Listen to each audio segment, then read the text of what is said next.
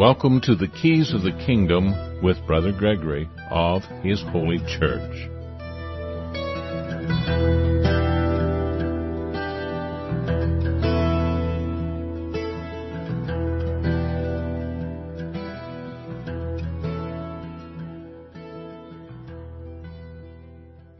Well, welcome to Keys of the Kingdom. I'm Brother Gregory, and again, we're going to be talking about the Kingdom of God and the Keys of the Kingdom specifically. I noticed that they put a new picture up at Freedomizer where we do this show in the afternoon, and it shows somebody holding a key. And of course, that's what we're doing, is talking about the key, and the key, of course, is Christ. But what does that mean? I mean, all kinds of people say they believe in Christ. Somebody sent something on Facebook quoting Habakkuk chapter 2, verse 14. Sounds great, if you're into Habakkuk.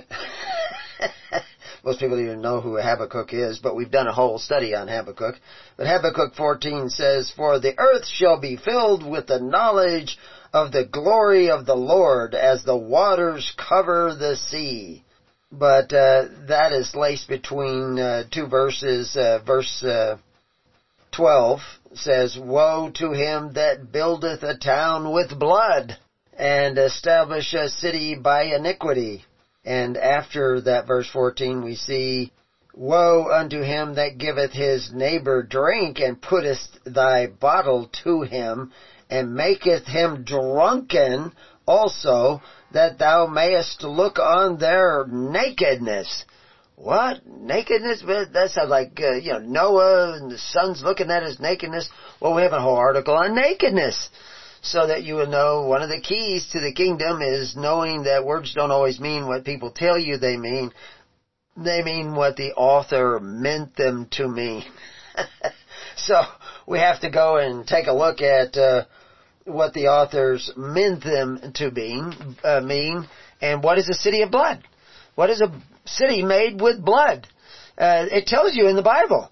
It tells you about having a cauldron and we being the flesh. So if you're the flesh in the cauldron, you're the blood in the cauldron. And they're saying, actually, we build a city, and the way we do it is we do it in a cauldron, and we be the flesh in that cauldron. And that is like the common purse. We all have one purse. We're all in one basket. We're all in one bowl. Somebody gets to decide whose flesh we're going to eat today, whose blood we're going to live on today. And of course, what's happened is that you've drained all the blood out of you, and you're in debt up to your ears. And now you're draining the blood of your children by, this week they're going to raise the debt ceiling again. That's the debt ceiling for your children and your unborn children for generations to come. You will be in the bondage of Egypt forever. We talked about that in the program this morning. Since we're going through Exodus, that's a really important thing to understand. Even though listening to Jordan Peterson and all of his scholars and reading all of the commentaries that go along with Exodus, every time I prepare one of these study plans, to take a look at what other people think these words mean, but then I go back to the original Hebrew and see what Moses meant, and Moses didn't mean what they're telling you he meant today. I know everybody wants to think they know what Moses meant, but they did not. And part of that is the Masoretic text, part of that is the Church of Constantine, part of that is the strong delusion that Jesus said that God would send. They would send it. Why? Because of your covetous practices. Your eyes would be darkened and you would not be able to see this. But if you're listening to this program, I see people logging on, listening to the program. I can only see those people who call in and log on. I don't know how many people are listening at Freedomizer. Or we'll listen in the future, because we'll record this and we will put this program out so that everybody can hear this program, and you can share it with your friends and share it with your neighbors, and we will put it up on the different web pages that the different shows are dealing with. But we will take the recordings and edit them and put them up at Preparing You. And since we're up to Exodus 9, that's probably what we're going to be doing, is Exodus 9. You never know. From moment to moment, God may say, oh, we're not going that way, we're going another way. So we just take it as the Lord leadeth. and because the Lord has given us the time to do these things. This morning I talked about a couple of things like when was Moses, and I mentioned the patterns of evidence, and the Egyptologist David Rohl, R-O-H-L, and other Egyptologists are thinking that we have the date of when the Israelites were in the bondage of Egypt incorrect. And then I also added to our Masoretic page and our page on Melchizedek, who is Melchizedek, because there's a number of different opinions as to who Melchizedek is and who Melchizedek is not. And part of the, one theory makes it so that Melchizedek is likely in the Masoretic text. There are differences between the Masoretic text and earlier texts of the Hebrew Torah and Pentateuch that we have. And of course we have more now from the Dead Sea Scrolls, etc. And you can look at the different texts. The Masoretic text drops things off, leaves things out, and then they also tell you what the Hebrew means. And I don't trust the Masoretic scribes. I mean, the text is pretty accurate. There are clearly differences between the Masoretic and the older text. And one thing that you notice in the Masoretic text, because they changed the age of people, it said that so-and-so lived to be 135 before they gave, they had their first offspring. And there's actual archaeological evidence.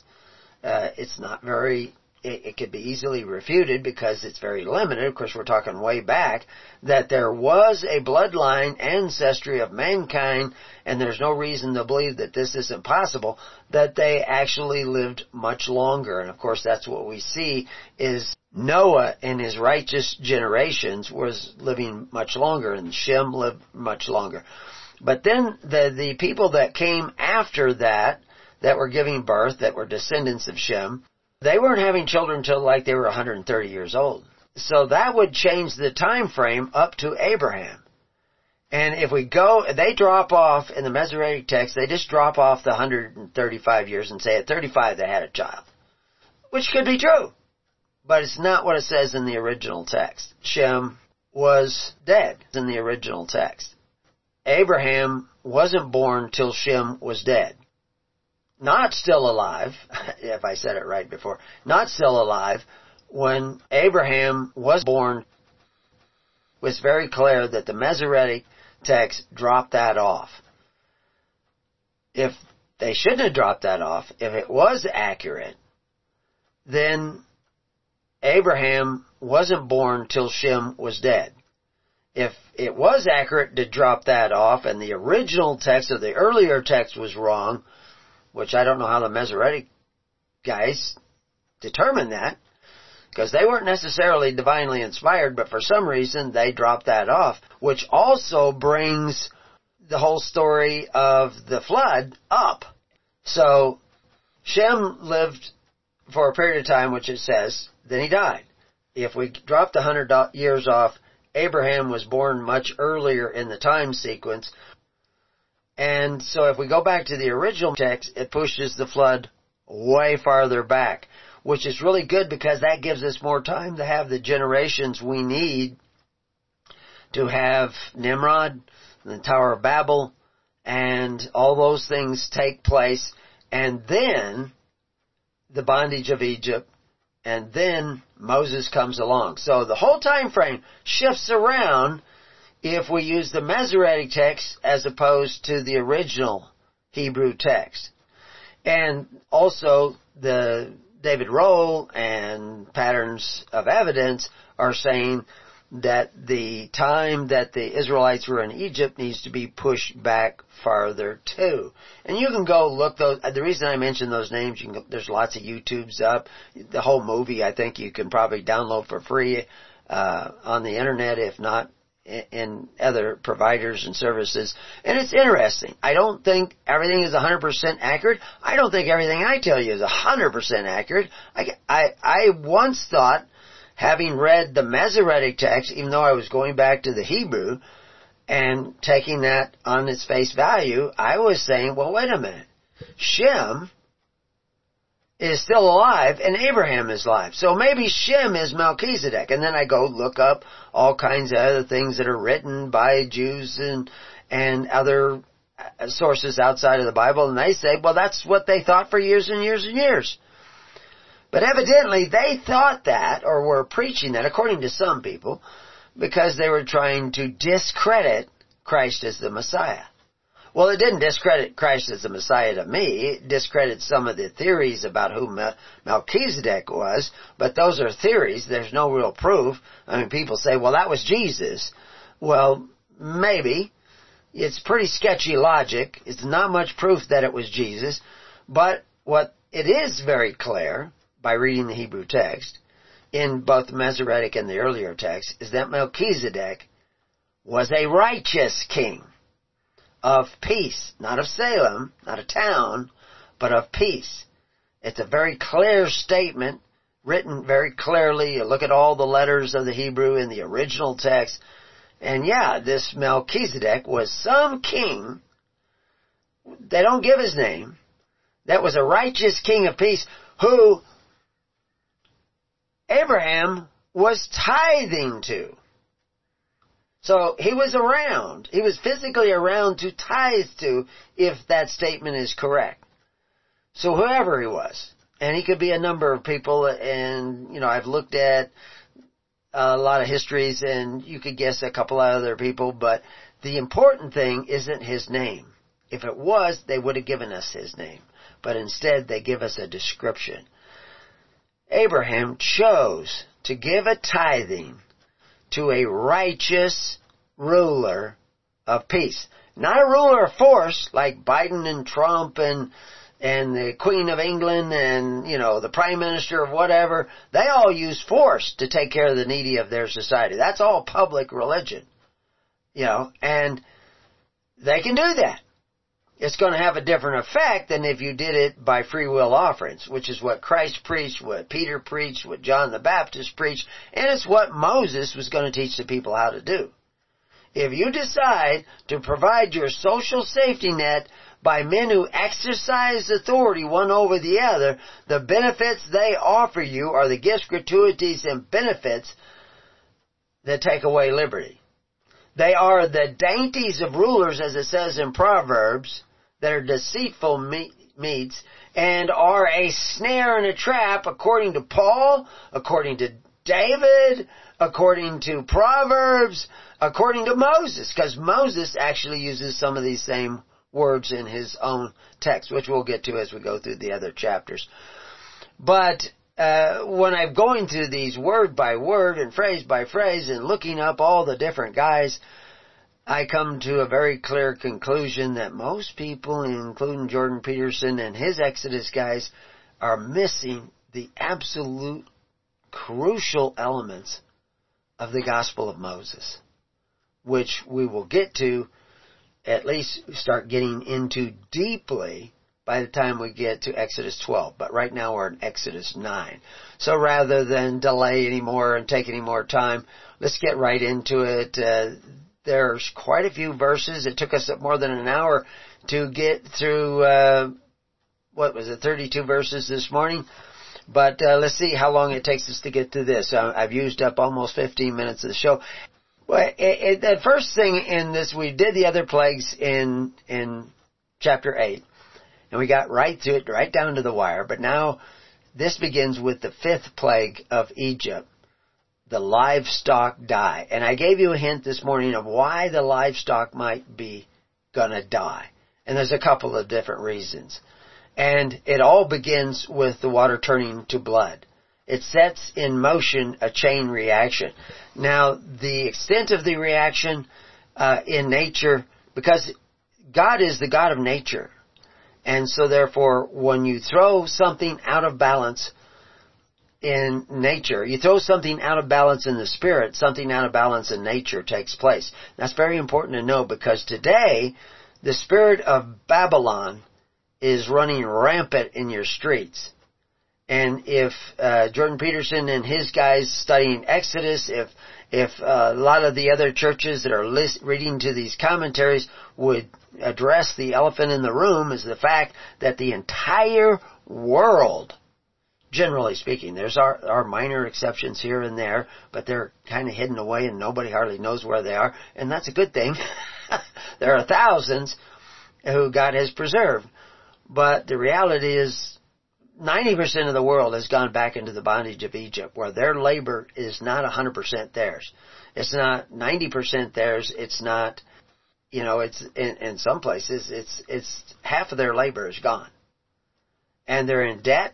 They don't own their land. They don't own their livestock. We're going to have the federal government come by here and want to count the livestock on the church as if that's some sort of asset of the government. That's why they're going, even your census for the people is taken care of by the agricultural department and the Department of Interior. So we're all livestock. Actually, that was an interesting thing. Just this week, we're in 2023 when we're doing this, but it's a timeless message, so it won't really make any difference. But actually, this week, they passed a law that they don't have to do animal studies for their new products that they put in people and inject in people and give to people and medications. They don't have to do animal experimentations first because we're going to count the people as the animals. So you're all just livestock. You're all numbered, and you don't have a brand yet, but it doesn't really matter. Ownership has changed hands, and you're in the bondage of Egypt forever. And the people, when they went into bondage in Egypt, back in Genesis, it was forever. This was to ever be a law in Egypt. 20% of the labor of the people of Egypt were going to belong to the government. And that was bondage. That's Corvey's statutory system of bondage. That 20% is your tribute to the king. And what you give the king is worship. And we will look at that when we get to other verses it's over and over again all throughout the Bible, but we'll certainly see it in Exodus, that this has to do with worship. But in this first verse, then the Lord said to Moses, go in unto Pharaoh and tell him, thus saith the Lord God of the Hebrews, let my people go that they may serve me. And that word serve there is actually a word related to worship, which we'll see again over and over again. Verse 2, for if thou refuse to let them go and will hold them still, and that word hold there is chezek, which is often translated hardened in relationship to the Pharaoh's heart. But sometimes it's not, and that's why I have a whole series for those of you who are just new to this. And if you go to Preparing You and you look up, you can follow along with Exodus 9. I have that color-coded to show you where these three words, chezek, kabed, and quasha, are all translated hardened, as in harden the heart of the Pharaoh. It's not always the same word, and they all mean something a little bit different. But it's not essential to what we're looking at today. But I've got it marked in there so you can do your own study. We have the footnotes in there so you can see which words these are and why do they translate them so many different ways. But he's going to hold them. Now, he's already said under previous plagues, this is the fifth plague, he's already said under others that, I'll let them go. And then he reneges and said, well, no, I'm not going to let him go. Oh, no, I'll let him go, but no, I'm not going to let him go. So he's going back and forth, and every time he goes back and forth, it gets worse and worse. It's kind of like an addict. If you go off the wagon and you take the drug again, it gets worse and worse and worse. It doesn't get better. You either quit or you keep at it. You keep at it, it gets worse. Behold, the hand of the Lord is upon thy cattle, which is in the field, upon the horses, upon the asses, upon the camels, upon the oxen, and upon the sheep. There shall be a very grievous, there's the word kabed, normally hardened the heart of the Pharaoh, kabed, grievous, murrain. And that word murrain is delet, be it resh, and it means pestilence or plague. So there's going to be a severe plague. And it's going to be very grievous, very hard on you. Very, kabed has to do with being fruitful, to fatten, to increase, to make it bigger, to make it more, to enlarge it. So, yeah, the plague's going to be really large, and it's going to hit all your livestock. And the Lord shall sever between the cattle of Israel and the cattle of Egypt. That's the miracle. Not the fact that a disease came up and killed the cattle. That happens all the time. It is kind of a miracle that Moses could predict it. But all the Israelites went into bondage because Joseph predicted what was coming. And Joseph predicted it because he saw dreams.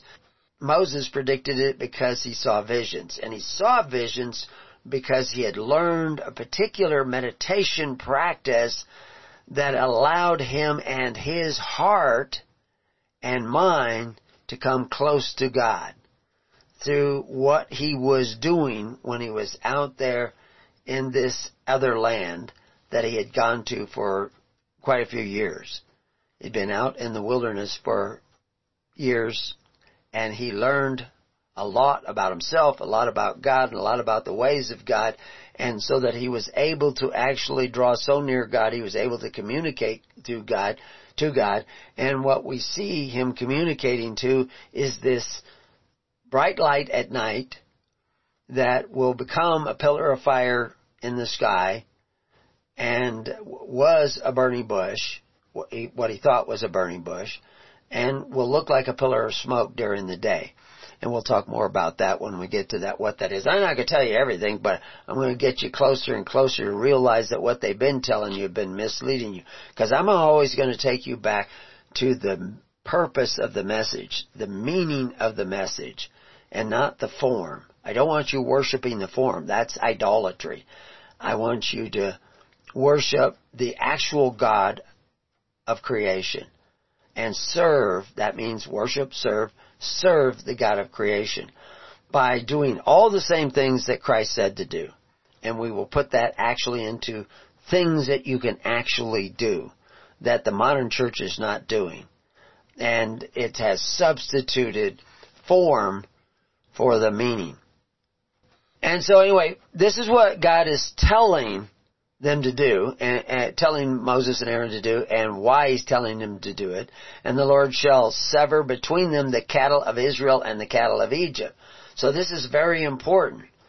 And there shall nothing die of all that is of the children of Israel. So there's a way to save the animals from the plague that's coming.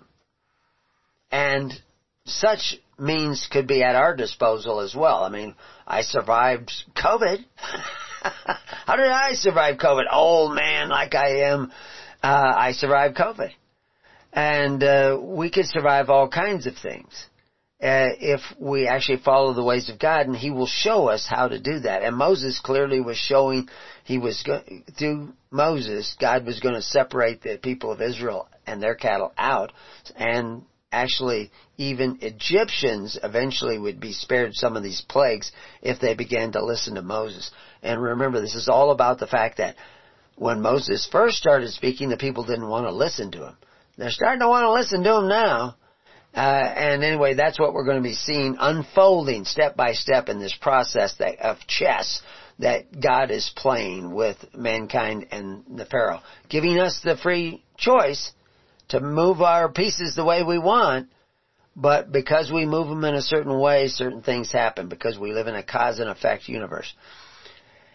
And the Lord appointed a set time, saying, tomorrow the Lord shall do this thing in the land. And the Lord did that thing on the morrow. And all the cattle of Egypt died, but the cattle of the children of Israel died not one. Now when they say morrow, they're talking about, there's a time frame here. It's not like they all just like, poop, drop dead one day. But they did die. And it all started happening pretty much at when Moses is saying these things. And Pharaoh sent, and behold, there was not one of the cattle of the Israelites dead. Must have all been vaccinated, huh? I don't think it was a vaccination, but there was something going on there. And the heart of the Pharaoh was hardened. There's that kabed, the same word we just saw as grievous is now hardened. And he did not let the people go. So this devastated the people. Now, most of the people in Egypt are not carnivores. They're not on a keto diet. They're vegetarians. They eat a lot of grain, they eat a lot of vegetables, they eat a lot of fruit. But the vegetables, they don't keep long, the grain does. So they have to have a certain amount of grain. They have to have a regular amount of the vegetables that come, but it's a tropical climate. As long as they have the floods, they can keep these things growing through their system of dikes. But now something else comes up, and we touched on this morning, some of the reasons that this might have occurred. And the Lord said unto Moses and unto Aaron, take to you handfuls of ashes of the furnace, and let Moses sprinkle it toward the heavens in the sight of the Pharaoh. So this is an outward sign in the sight of the Pharaoh. I'm going to do this. I'm going to take ashes and throw it up in the air. I actually saw some ashes today on the top of our wood stove. Our wood stove is probably 100 years old in this house. I'm not 100 years old, but I bought it used. So half a century ago, I bought it used. And I noticed these little flakes of ash, and when I went by, all of a sudden the ash started moving almost like it was alive. And I thought that was fascinating. Also in the morning program, I had a no-see-um gnat. It's a biting gnat that was actually on my screen when I was talking. I could see him bouncing around on my screen. It's the middle of winter. Where did he come from? So anyway, I saw this ash, and it moved like it was alive. I actually went over there and kind of blew on it. And when it moved, it kind of moved and moved like it was alive. Now, I'm not saying that ashes became alive or anything like that, but this was a symbol in front of the sight of Pharaoh. I mean, he's telling you this. Moses has this all condensed down. And he condenses it hugely with the Hebrew words. This is why he's adding all these letters to the Hebrew words, because it means more. Even the word sprinkle, if you look at the word sprinkle, is that a different word than the word sprinkle in other places? Well, I could go into all this and then you get lost in all this as if knowing Hebrew is going to save you. No, knowing the Spirit of God is going to save you. And it shall become small dust in all the land of Egypt, and shall be a boil breaking forth with blains upon man and upon beast throughout all the land of Egypt. Now, I told you that, bubonic plague, tularemia, all these things can be spread by a flea or by a gnat, a biting gnat, like no-see-ums. They can be spread by them. And we had a young boy, he's a homeschooler, part of our community here. He's now up in Alaska, and he got tularemia, and he broke out with, lymphoid boils on his neck. They thought he was going to die. They couldn't even figure out what it was. I mean, it's basically like the bubonic plague. It's slightly different, but it's all part of the same kind of family. So, if you just had gnats everywhere, and now within so many days, suddenly you're having these boils, wow! Could they be connected? Could they have spread a disease that are now coming up? And Moses, understanding these things, knew exactly what was going to happen. Now remember, the Israelites were spared the gnats and the flies. I believe they were also spared to some degree the frogs. The frogs may have come up, but they got rid of the dead bodies. They didn't just heap them up where all of a sudden that could increase the number of flies and create this stink and all this kind of stuff. Because I can tell you, I remember once we had flies out here, deer flies used to be really bad. They'll probably be bad again. That's the way it is in the desert. We haven't had any rain for 2 years. Now all of a sudden the rain is coming. But actually the father to that same boy and I were working on what was going to be his house, and we were nailing up boards and stuff like that. And we had hard hats in case the building inspector came about, but they were laying on the floor, a yellow one and a blue one. He was saying, Bob was his name, and Bob was saying, oh man, the flies are just all around me. I mean, I can't stand them. And I looked over at him, and there were no flies around me. And I looked over at him, and I says, it's your blue shirt. And he says, what?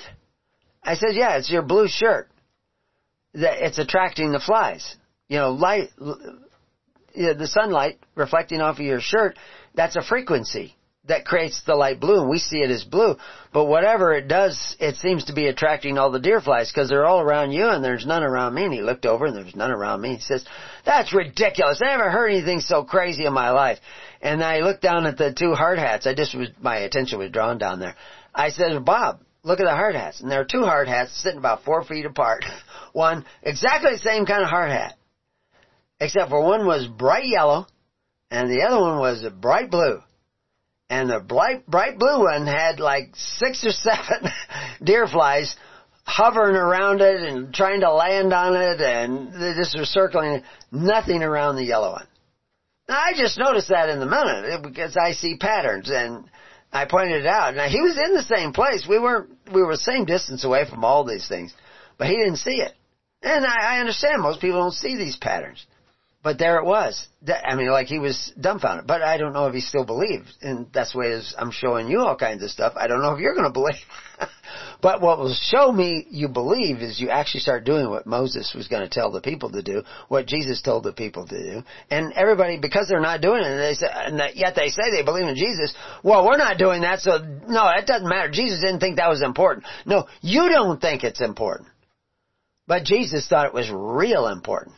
That's why Jesus commanded His disciples to make the people come together in the tens, hundreds, and thousands.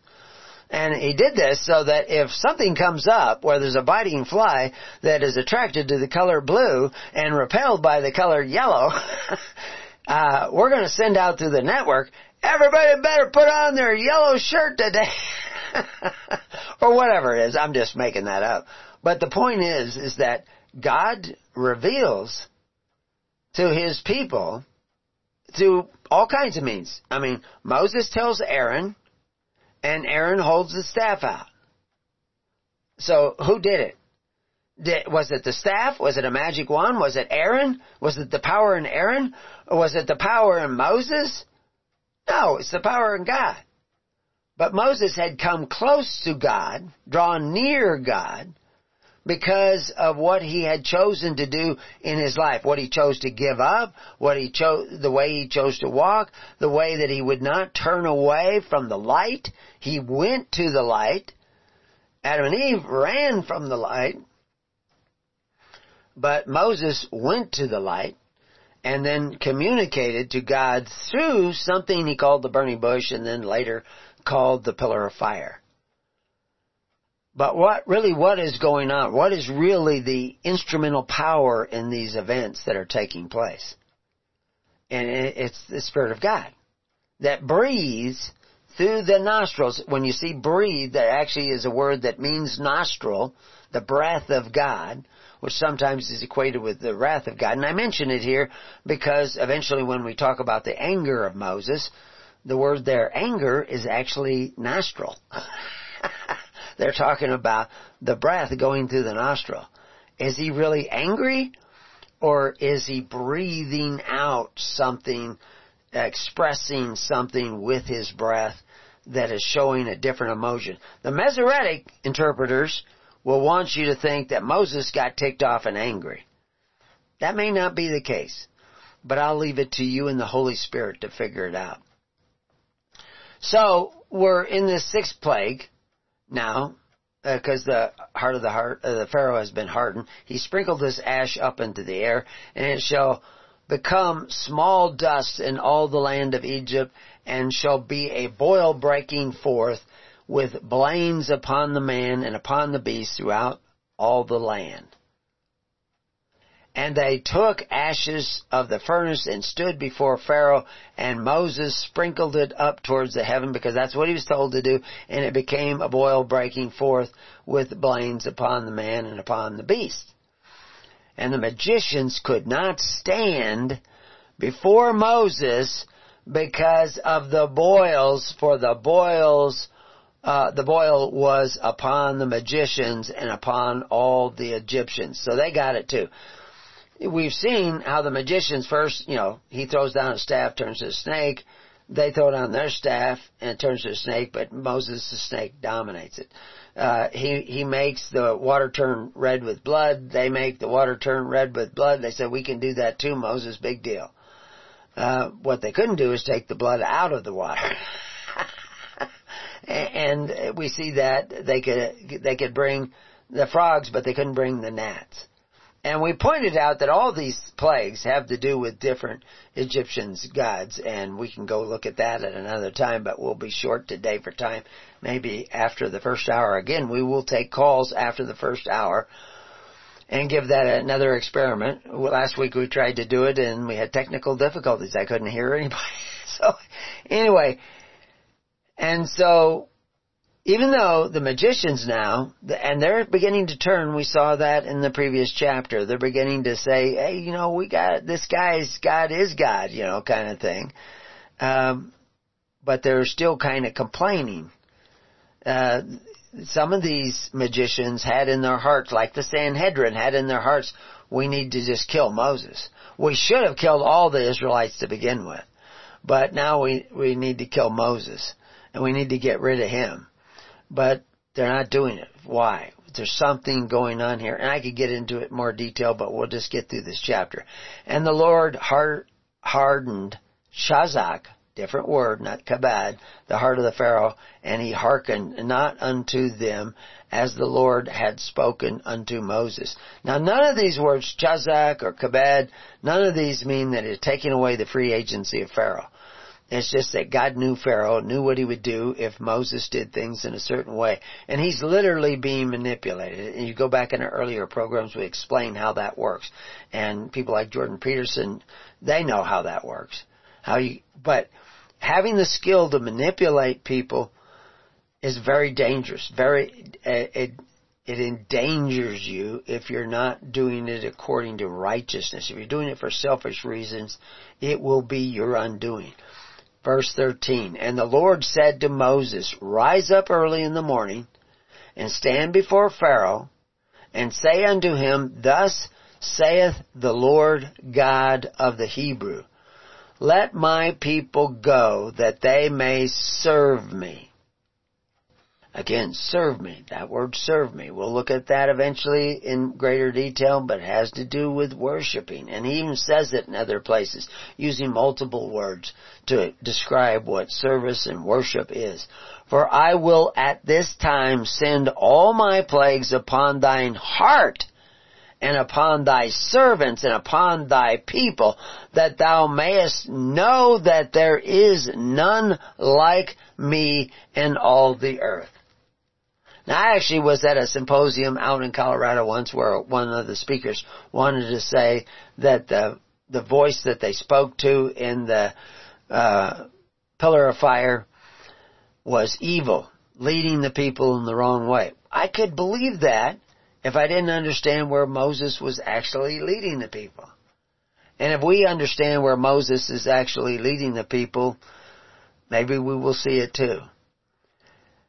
For now I will stretch out my hand that I will smite thee and thy people with pestilence, and thou shalt be cut off from the earth. And in very deed for this cause have I raised thee up, for to show in thee my power, and that my name be declared throughout all the earth. As yet exaltest thou thyself against my people, that thou wilt not let them go. So he's not letting the people go, and bad things are going to happen. This is cause and effect. Behold, tomorrow, about this time, I will cause it to rain a very grievous, that grievous word again is that same word we see as hardened, kabed, which means enlarged, increased, fattened. It has to do with this increased hail. In other words, there's going to be a lot of hail coming. such as not been seen in Egypt since the foundations thereof, even until now. So nothing like this has ever quite happened. Send therefore now, and gather thy cattle, and all that thou hast in the field. For upon every man and beast which shall be found in the field, and shall not be brought home, the hail shall come down upon them, and they shall die. Now, who's he talking about? The only one who should have any cattle is the Israelites. Well, maybe. You have to remember, some of the Egyptians have already started listening to Moses. Just like some of the Sanhedrin listened to Christ. Wasn't a majority, but they were starting to listen. So some of their cattle may have been spared. They may have received the protection, however that came. But any animals that did not die from the plague that came through, and, the fellow that had the tularemia, he's pretty much immune to tularemia. He got better, and he's immune to it. He could probably go into the skinning business and not worry about the fleas biting him, because he's not going to get tularemia again. So that some of those who survive this disease are going to be hardier animals, less likely to get it in the future. But evidently, somehow, the Israelite cattle were already immune. But they're not immune to hail coming from the sky, fire and brimstone coming from the sky. So they're going to have to come indoors to protect them. In verse 20, he that feared the word of the Lord amongst the servants of Pharaoh made his servants and his cattle flee into the houses. So those who respected the word of the Lord by way of Moses, they brought their cattle in. Some did not. And he that regardeth not the word of the Lord left his servants and his cattle in the field. So some people are out in the field when this hail comes. That's not a good deal. They may not have made it back. And the Lord said unto Moses, stretch forth thine hand toward heaven, that there may be hail in all the land of Egypt, upon man and upon beast and upon every herb of the field throughout the land of Egypt. So, basically, even if you had some cabbages in the ground before this hail came, some fruit on the trees that was pretty ripe but not completely ripe, you want to pick it and get it indoors, because all heck is going to break loose. And we're seeing Moses telling everybody, even in Egypt, that they have to do this. Now, you can pretty much take it for granted that he's already told the Israelites to prepare, but now he's actually even telling some of the people of Egypt what's coming, because this is going to be grievous. And Moses stretched forth his rod towards heaven, and the Lord sent thunder and hail, and the fire ran along upon the ground, and the Lord rained hail upon the land of Egypt. So there was hail and fire mingled with hail, very grievous, kabed again, such as there was none like in all the land of Egypt since it became a nation. So, he repeats, he says what God's going to do, and then it happens. And this is part of the miracle, that it's happening when he says it's going to happen. It's a natural thing that could happen. It's happening in a real grievous way. Doesn't have anything to do with the fish in the sea or that died. It doesn't have anything to do with the gnats. It doesn't have anything to do with the frogs. But it may have had something to do with volcanoes, and there are people who speculate that. And we mentioned that. But again, the fact is, even if it's a natural occurrence, Moses seems to have a heads up that it's coming. Tells the people what to do. If you're not in the network, you may not hear about what you need to do. Now, generally, what you do every day is follow the Holy Spirit, and hopefully the Holy Spirit leads you together with other people following the Holy Spirit, and together, young men will,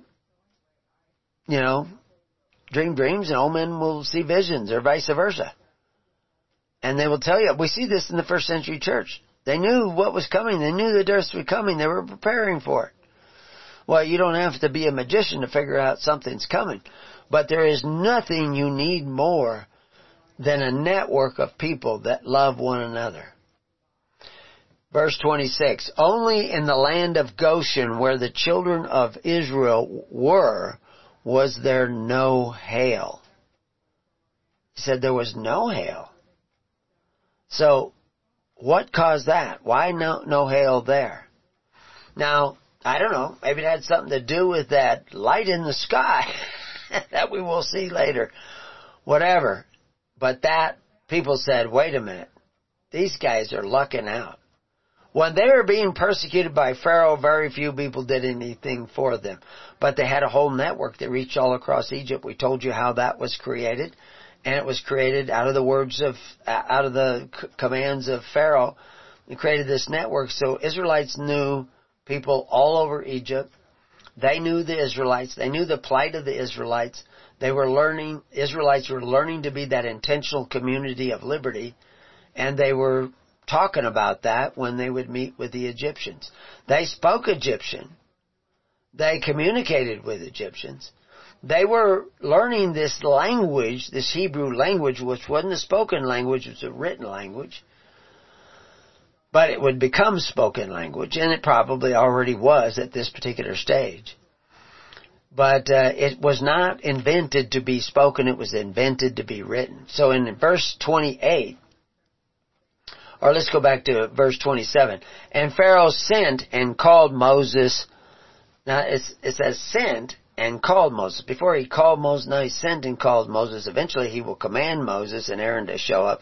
In verse 25, and the hail smote throughout the land of Egypt, all that was in the field, both man and beast, and the hail smote every herb of the field. It was literally stripping the branches off the trees. And if you had any plants or bushes, it was stripping them all off. Now, they may not have all died, but if there was fire running upon the ground, in other words, this hail was actually, when it hit, and I've seen this, which leads me to believe that it came from a volcano. When it hit, it exploded and sent sparks everywhere on the ground.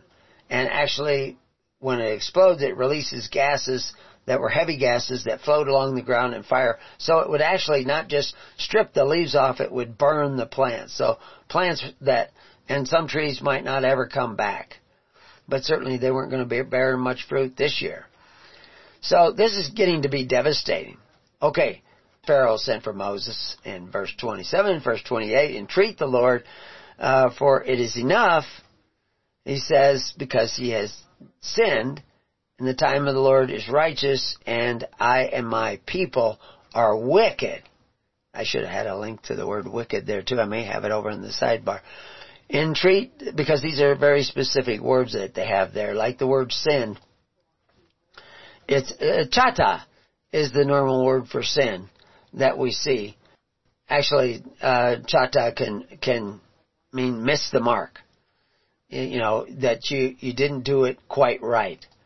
And so we have this thing we call that he says he has sinned.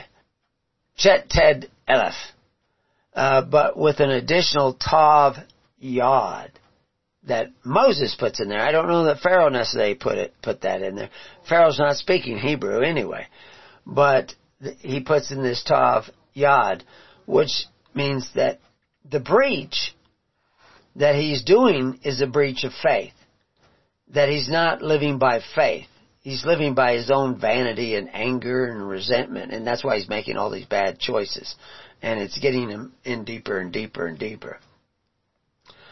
So, he says, entreat the Lord, for it is enough that there be no more mighty thundering and hail. He's actually getting scared. I will let you go, and ye shall stay no longer. And Moses said unto him, as soon as I am gone out of this city, I will spread abroad my hand unto the Lord, and the thunder shall cease, neither shall there be any more hail, that thou mayest know how that the earth is the Lord's.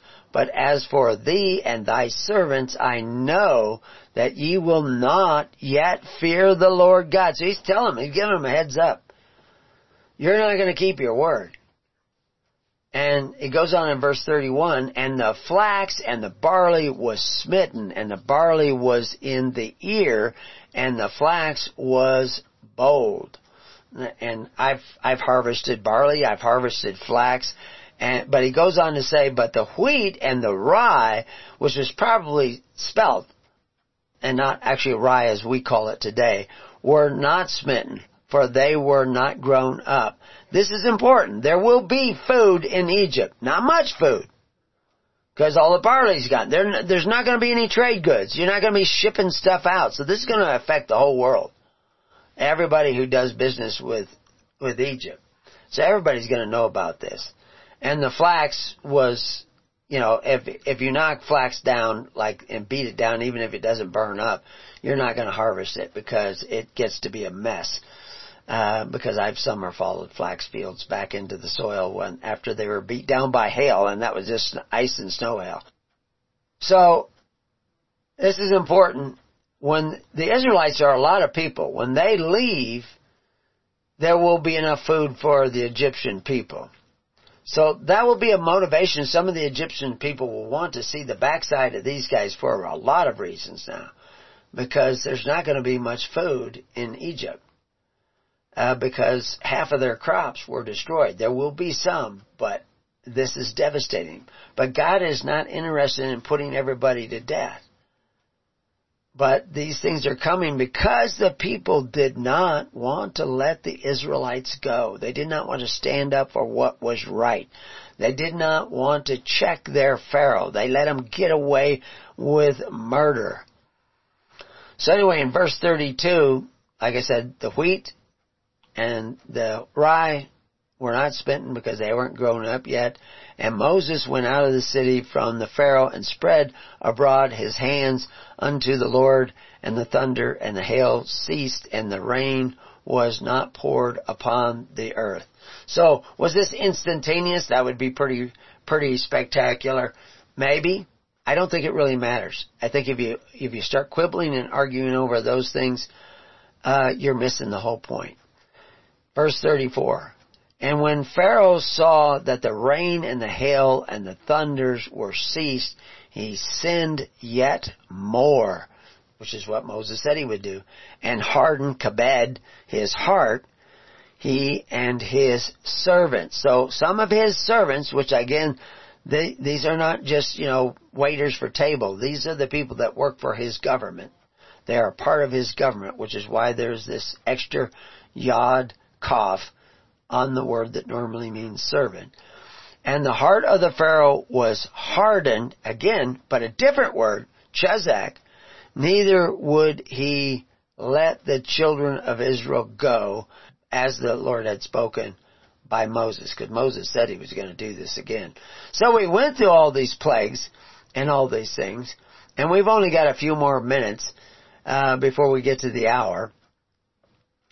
But as I said, there was this idea of I have sinned, and there were these extra letters on that, and I did have the word wicked over here in the side panel, which was Rasha, which is Ayin Shin Resh, but we see in the actual Hebrew text, and I'm looking at the Masoretic text. I don't have a good copy of the earlier texts, and I don't even know if they're complete, but we do have those earlier texts in existence, and I should do more looking at them.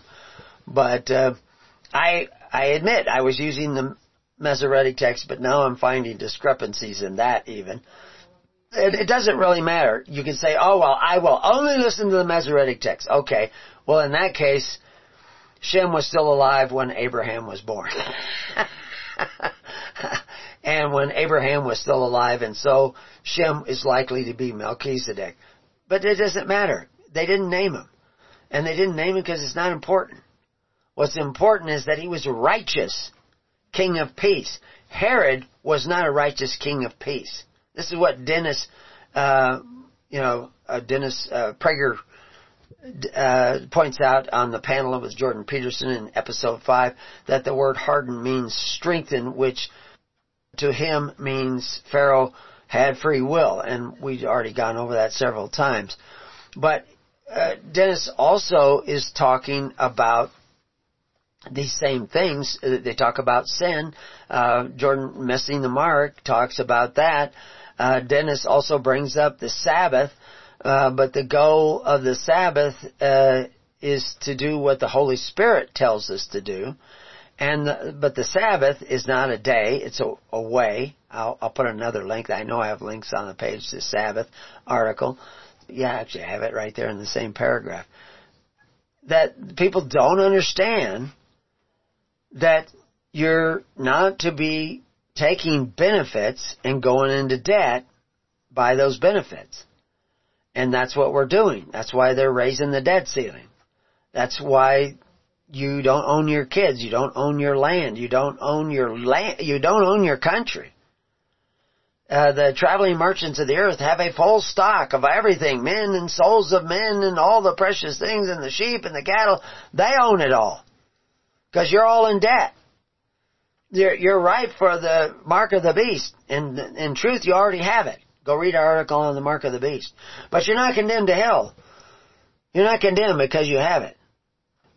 Whether you have it or don't have it, the wrath of God is coming, and we explain the wrath of God. It's simply the consequences of being out of nature. When they were oppressing the people of Israel in Egypt, because they did not know Pharaoh, the earlier Pharaoh, they also did not know the law of nature. That what goes around comes around. You oppress your neighbor, you will be oppressed. As you judge, so shall ye be judged. All the plagues that are coming to Pharaoh and the Egyptians, they were willing to put upon the Israelites, their neighbor. And they came back on them. If you're biting one another, you will be devoured. And you have been biting one another since FDR. I have links there on the page, so you can go look that up. Why is that important? Because you're not going the way of God. And as long as you don't go the way of Christ, the way of God, you'll be led back into the bondage of Egypt, which is where you are at now. But if you want to turn that around, whether you have the mark of the beast or not, you can do that by actually following the way of Christ, which is the way out.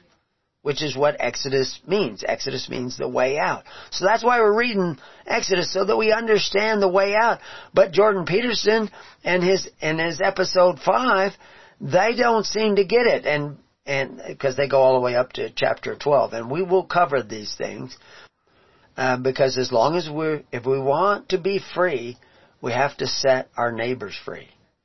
That is absolutely essential.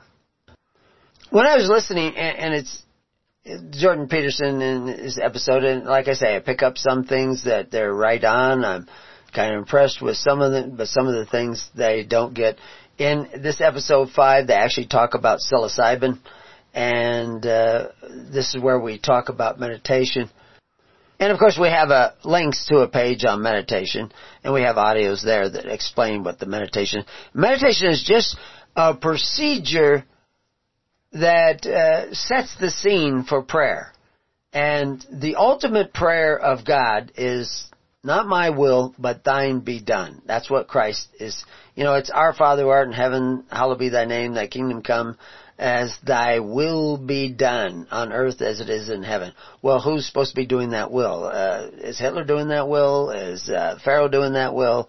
Or are you doing that will? That's the important question you need to ask. Are you doing the will of the Father? But to, like the prayer in Gethsemane, where he finally says, not my will, but thine, that is the ultimate meditation, meditating upon that, because, what is your will? Who are you? What do you really want? What is in you that is asking you to do this, and what is in you asking you to do that? Is it hormones? Is it anger? Is it a spirit of anger that gets into you? Actually, at one point, Jordan Peterson talks about how we deal with doing a new event is that we actually create in our mind, on the right side of our brain with a lot of attention, we're actually, taking in perception from our eyes, taking in perception from our ears, doing mental, mathematical calculation, whatever the event requires.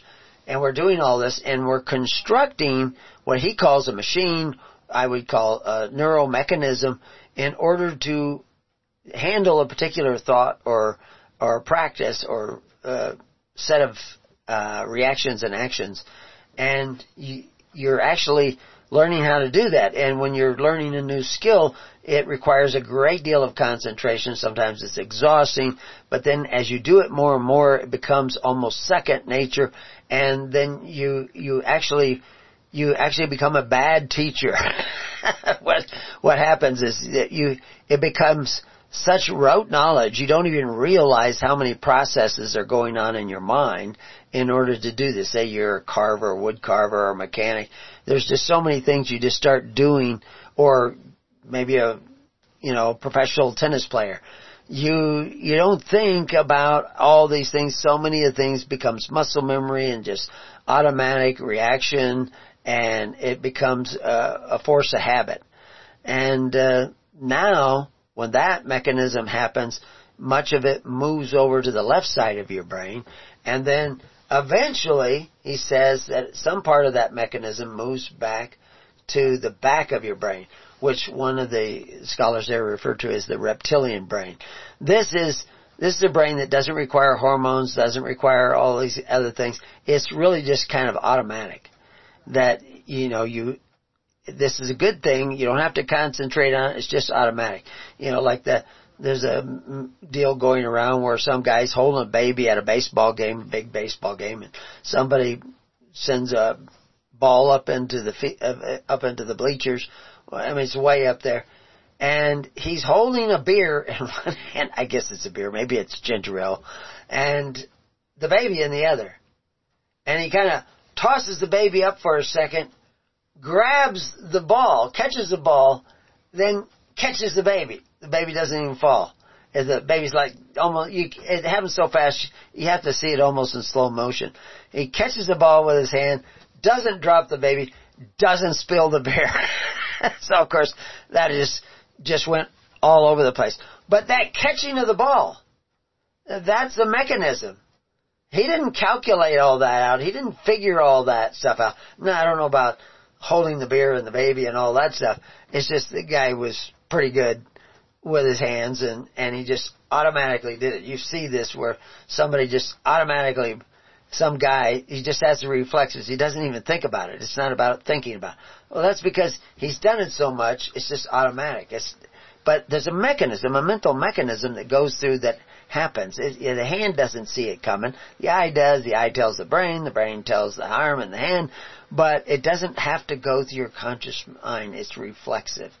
So, that's a good thing.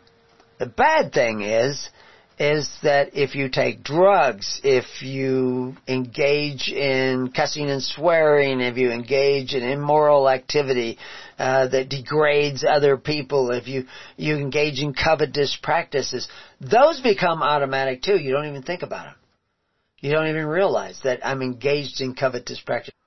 So this automatic reaction to stimulus without going through your conscious mind, this is a serious problem that where you can, like PTSD. Used to call it shell shock and all these other things. But it's a stress, and it doesn't have to just come from the military. It can come because you had a disease, because you had a car accident, because somebody died, because you saw something when you weren't quite ready and it shocked you, and it can be really severe, it can be not really severe, but you had an overreaction to it, and now it has slid back. Your reaction to it, the fear and all this stuff, your reaction to it slides back into that reptilian brain, what they call the reptilian brain, back into your subconscious, where, we can just show you a picture of something, and this is where phobias come from. You can hear a sound, you can hear a word, and it triggers that phobia. You don't even see it, you don't even know how it happened. Same way with, PTSD, where you have this stress, and it's hidden away in this dark part of your mind that you're not familiar with. It's slid back, but the stress of that moment created a mechanism where maybe you wanted to panic, you were afraid, maybe you did panic, maybe you shut down. And I mean, this is where epilepsy sometimes comes from. Now, epilepsy can also be a physical thing, damage to cerebral cortex, through viruses, through blows to the head, through all kinds of things. But the reality is meditation helps you access those things and dismantle that machinery. Now, that's proper meditation. You can't just do this on your own. If you think you can do it on your own, now you're thinking willfully and it's not going to happen. So you have to think in terms of God working in you and give that power to God to work in you. So psilocybin is a chemical thing that acts upon the brain.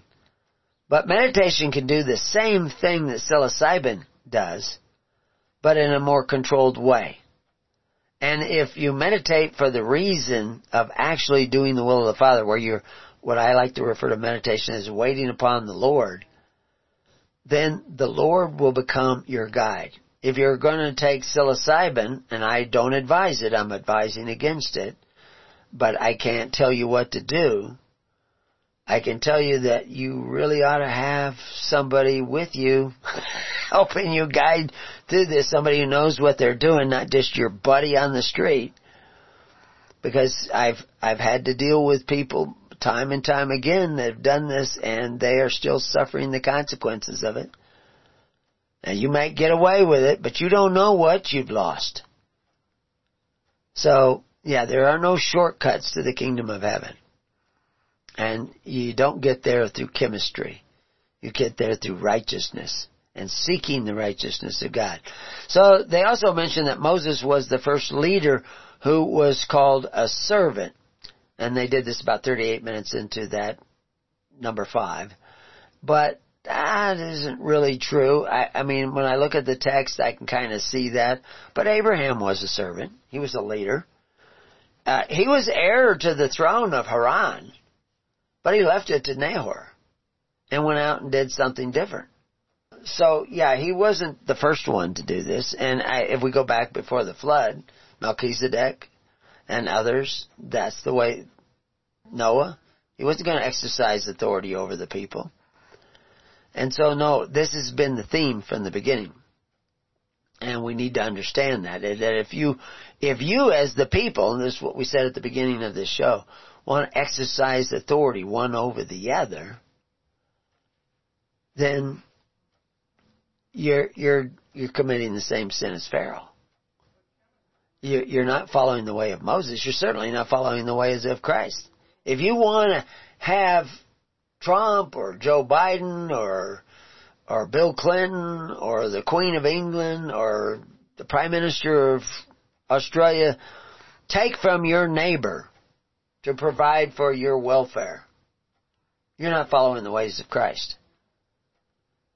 But you may need help in welfare. So you want to create a network of people who love their neighbor as themselves. That's who you want in your network. And the only way you're going to find them out is find out, because, I mean, it's easy to love you when there's plenty of extra food in the pot. But if you find somebody who says, well, we only have enough food for one more meal, but I'll share it with you, that person's worth saving. Get together with that person. Don't ask me, ask Ezekiel why that is. But this is what you want to do. This is a network that operates that way is the best survival tool you can come across. That is what you need in your storehouse, is a network of thousands and thousands of people who care about you as much as they care about themselves. And you need to start forming that. And of course, that's what the Israelites were doing during these plagues. And they were also realizing that Moses knew what was coming. Now, I don't know exactly what's coming. At times I do. I mean, when COVID started, I knew right away there's something wrong here. I knew right away that the statistic that Ferguson was, I just looked at it, I said, well, who is saying that? And I look at his picture, and I say, that guy's not telling the truth. Later on, I found out that he had received $250,000 from Bill Gates. I didn't know that when I said it. It's like the story, the first time I heard Bill Clinton's voice. I was putting in a door for a local rancher. And I heard this voice on this TV 2-3 rooms away. And I just heard the voice. I couldn't even make out a single word he was saying. I could just hear the tone. And I just had to get up. It was a Kodak moment. I was forced to get up by the Holy Spirit. And I walk into the room. That doesn't happen all the time. The Holy Spirit wouldn't help me put that door on at all. Well, maybe he was. I'm not going to count him out on it. But he definitely said, put your work down and go in and take a look at who this guy is talking. And so I did. And when I got in there, it was the governor of Arkansas. It was Bill Clinton. He wasn't yet president or anything, but he was thinking about it. And I said to George, the guy watching TV, I said, that man is an evil man. I didn't know anything about him. And he doesn't look bad. I mean, he doesn't have horns coming out of his hand. Doesn't have a black handlebar mustache or anything like that. So, how did I know that? How did millions of Americans not know that? And see, that's where we're voting with, we've given the, what do they call the bad guys in Two Towers?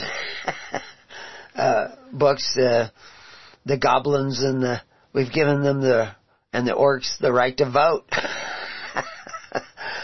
We're in trouble. So, cause we're in a democracy and not a republic.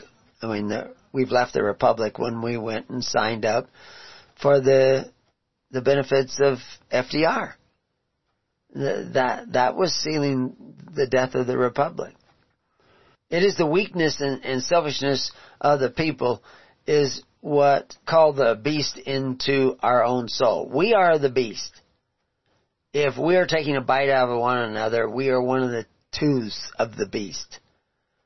We are ushering in tyranny, and that's why I quote people like Polybius. Look up Polybius, look up Plutarch, and they're telling you that when the people become accustomed, and they have an appetite for benefits, and they become accustomed to receiving them by the rule of force and violence through their institutions, they will degenerate into orcs and goblins.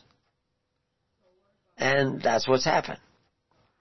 And if we go back to the idea of paranoid psychopath schizophrenia is the result of selfishness instead of sacrifice. And this again is why people have PTSD. Of course, they had a trauma. They're going to get PTSD if they don't deal with that trauma. And meditation can help you deal with that trauma. You still have to deal with it. But it's a mechanism by which to do it. If you want to get in shape, you got to run. You got to do push-ups. You got to do jumping jacks. You got to do some form of exercise to keep the muscles toned up. The same way with the muscles of freedom. You have to practice forgiveness, practice humility. And you can't do it as a whole person until you look inside your own heart and mind. And so over and over again it tells us if a ruler seeks the power to rule, insanity will be the result, as we saw with King Saul. King Saul was driven crazy by the power that people gave them. Democracy gives you power to vote to take away from your neighbor. And it's the petita morte. You die a little bit every time you do that. People, they don't want to admit it, and they can't even imagine having a government without the power to exercise authority one over the other. But this is what Moses is going to be teaching us. He's going to teach us how to have a government of the people, for the people, and by the people, which is why in the early Bible, the Wycliffe Bible, it said this book was for the government of the people, for the people, and by the people. because it was showing you how to create a social welfare system based on faith, hope, and charity, which is what creates the bonds of a free society and cures that sickness, makes us immune to that sickness that Malone talks about. King Saul was driven nuts by the power that people gave him, and the people were made weak by their appetite for the dainties of King Saul and the dainties of rulers, and their denial of their covetous practices, where they take a bite out of one another. You know, I mentioned that Bob Dylan says you have to serve someone. We all have to serve someone. When they were in Egypt, a great deal of their labor was serving the Pharaoh. But when they were in the wilderness, all their labor had to be to serve God. They served God by taking care of their own family, taking care of their children taking care of their parents. But as a nation, they served God by loving their neighbor as themselves, which Moses said, and Jesus said. And the way in which they loved their neighbor as themselves were through the altars of clay and stone that Abraham had showed them how to make, which were piles of living stone, upon which they made their free will offering, their korban, which even Dennis Prager says it comes from a word that means to draw near. If you do not have the korban of Christ to take care of the widows and orphans and needy of your society through pure religion, you will go into the bondage of Egypt. FDR, LBJ, all these guys who promoted these socialist schemes has led us to communism, where all 10 planks of the Communist Manifesto are law today in America. We're under a communist nation now, communist government now. We have 2 parties, but the end results really doesn't, if we vote Democrats in, we'll be, well, we already are broke. We'll be worse off in 5 years. If we vote a Republican in, it may take 10 years. But it's coming just the same. And it's coming faster and faster. It's like old age. It seems like it takes you forever to get to 40, but it doesn't take very long to get to 70 and 80. Excuse me. Our desire to serve God, and Chazak, which is that, to take care of the poor, to strengthen the poor, that word that we see there, to strengthen the poor.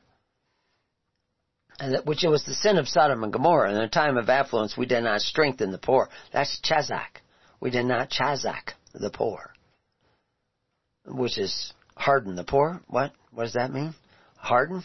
Well, it means to strengthen. And so when we see this word Chazak, it strengthened Pharaoh in his resolve not to let the people go. Didn't harden his heart every time, because there's 3 different words there. So getting the nuance will help you get a little bit better picture of what's going on. The Pharaoh is being manipulated, not really by God. God knew what to say. And like I said, I've seen Jordan Peterson do this. I won't say with who, but I've seen him do it with some of the people he's interviewing. He's just asking questions, but his questions are leading the person to ask the same question themselves. And he does it in a way that's very disarming. He's very good at what he does. And he's very outspoken. But he's not talking about the elephant in the room, but I'm only up to just the beginning of episode 6. We'll see how well they go, and we'll talk more about it as we get to more of Exodus. But we're not practicing pure religion. No churches, maybe the Amish, maybe a few of them, most people are not practicing pure religion.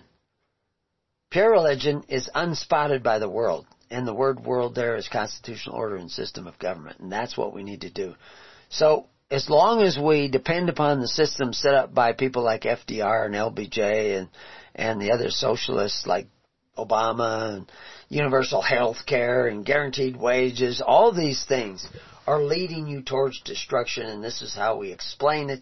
Philosophers have known about it. Theologians have known about it. Historians have known about it. Political scientists have known about it, and they've written about it, but they don't teach you that in school anymore. And if you don't learn that, you can be deceived and brought under a strong delusion.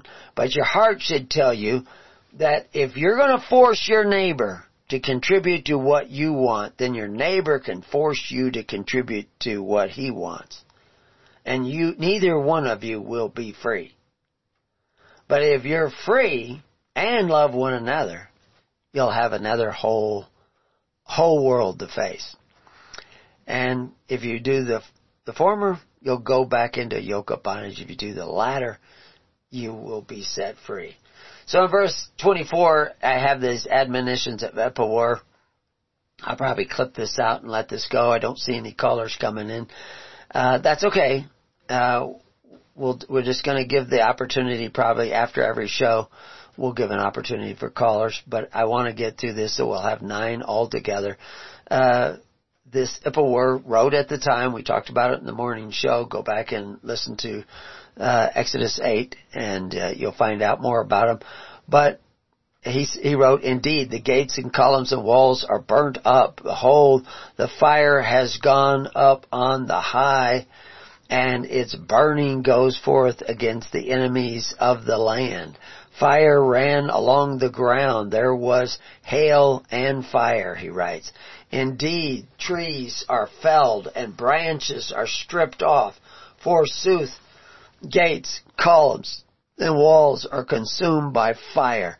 Now, I had 2 different translations there, so I don't know what verse some of that first one came from, so I may be repeating it here. But I did find, so the translations are slightly different, but that's what they're talking about. Verse 6, if we go back and read verse 6, it says, "Indeed, all the animals, their hearts weep, cattle moan because of the state of the land. Behold, the cattle are kept to stray, and there is none to gather them together."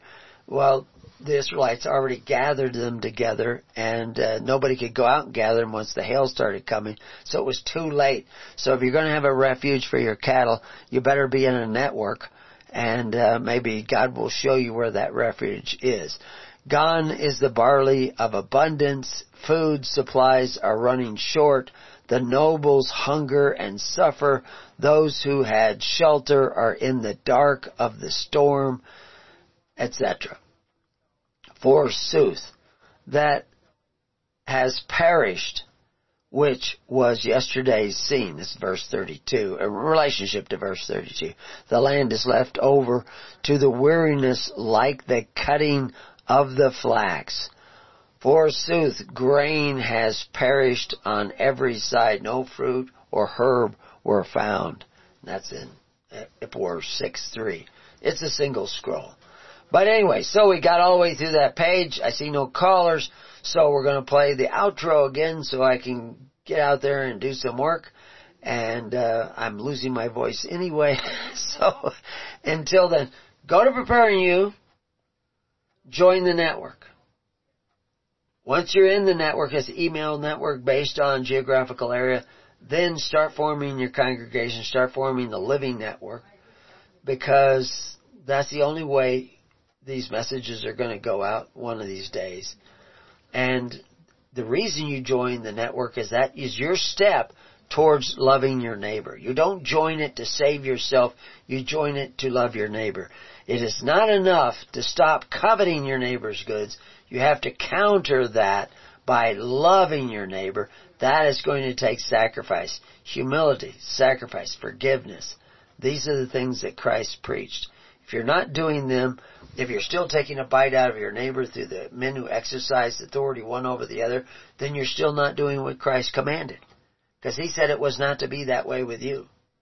And the only way you can create a social network that I know of, you tell me if there's another way, that operates on faith, hope, and charities, that you come together in these many networks. I was talking to somebody in government just the other day. He's done a whole study on this. And maybe we'll do a show about that. But we won't do it today. So until then, peace on your house, and may God be with you. And I see the people still standing there in the queue. God bless you. God bless all.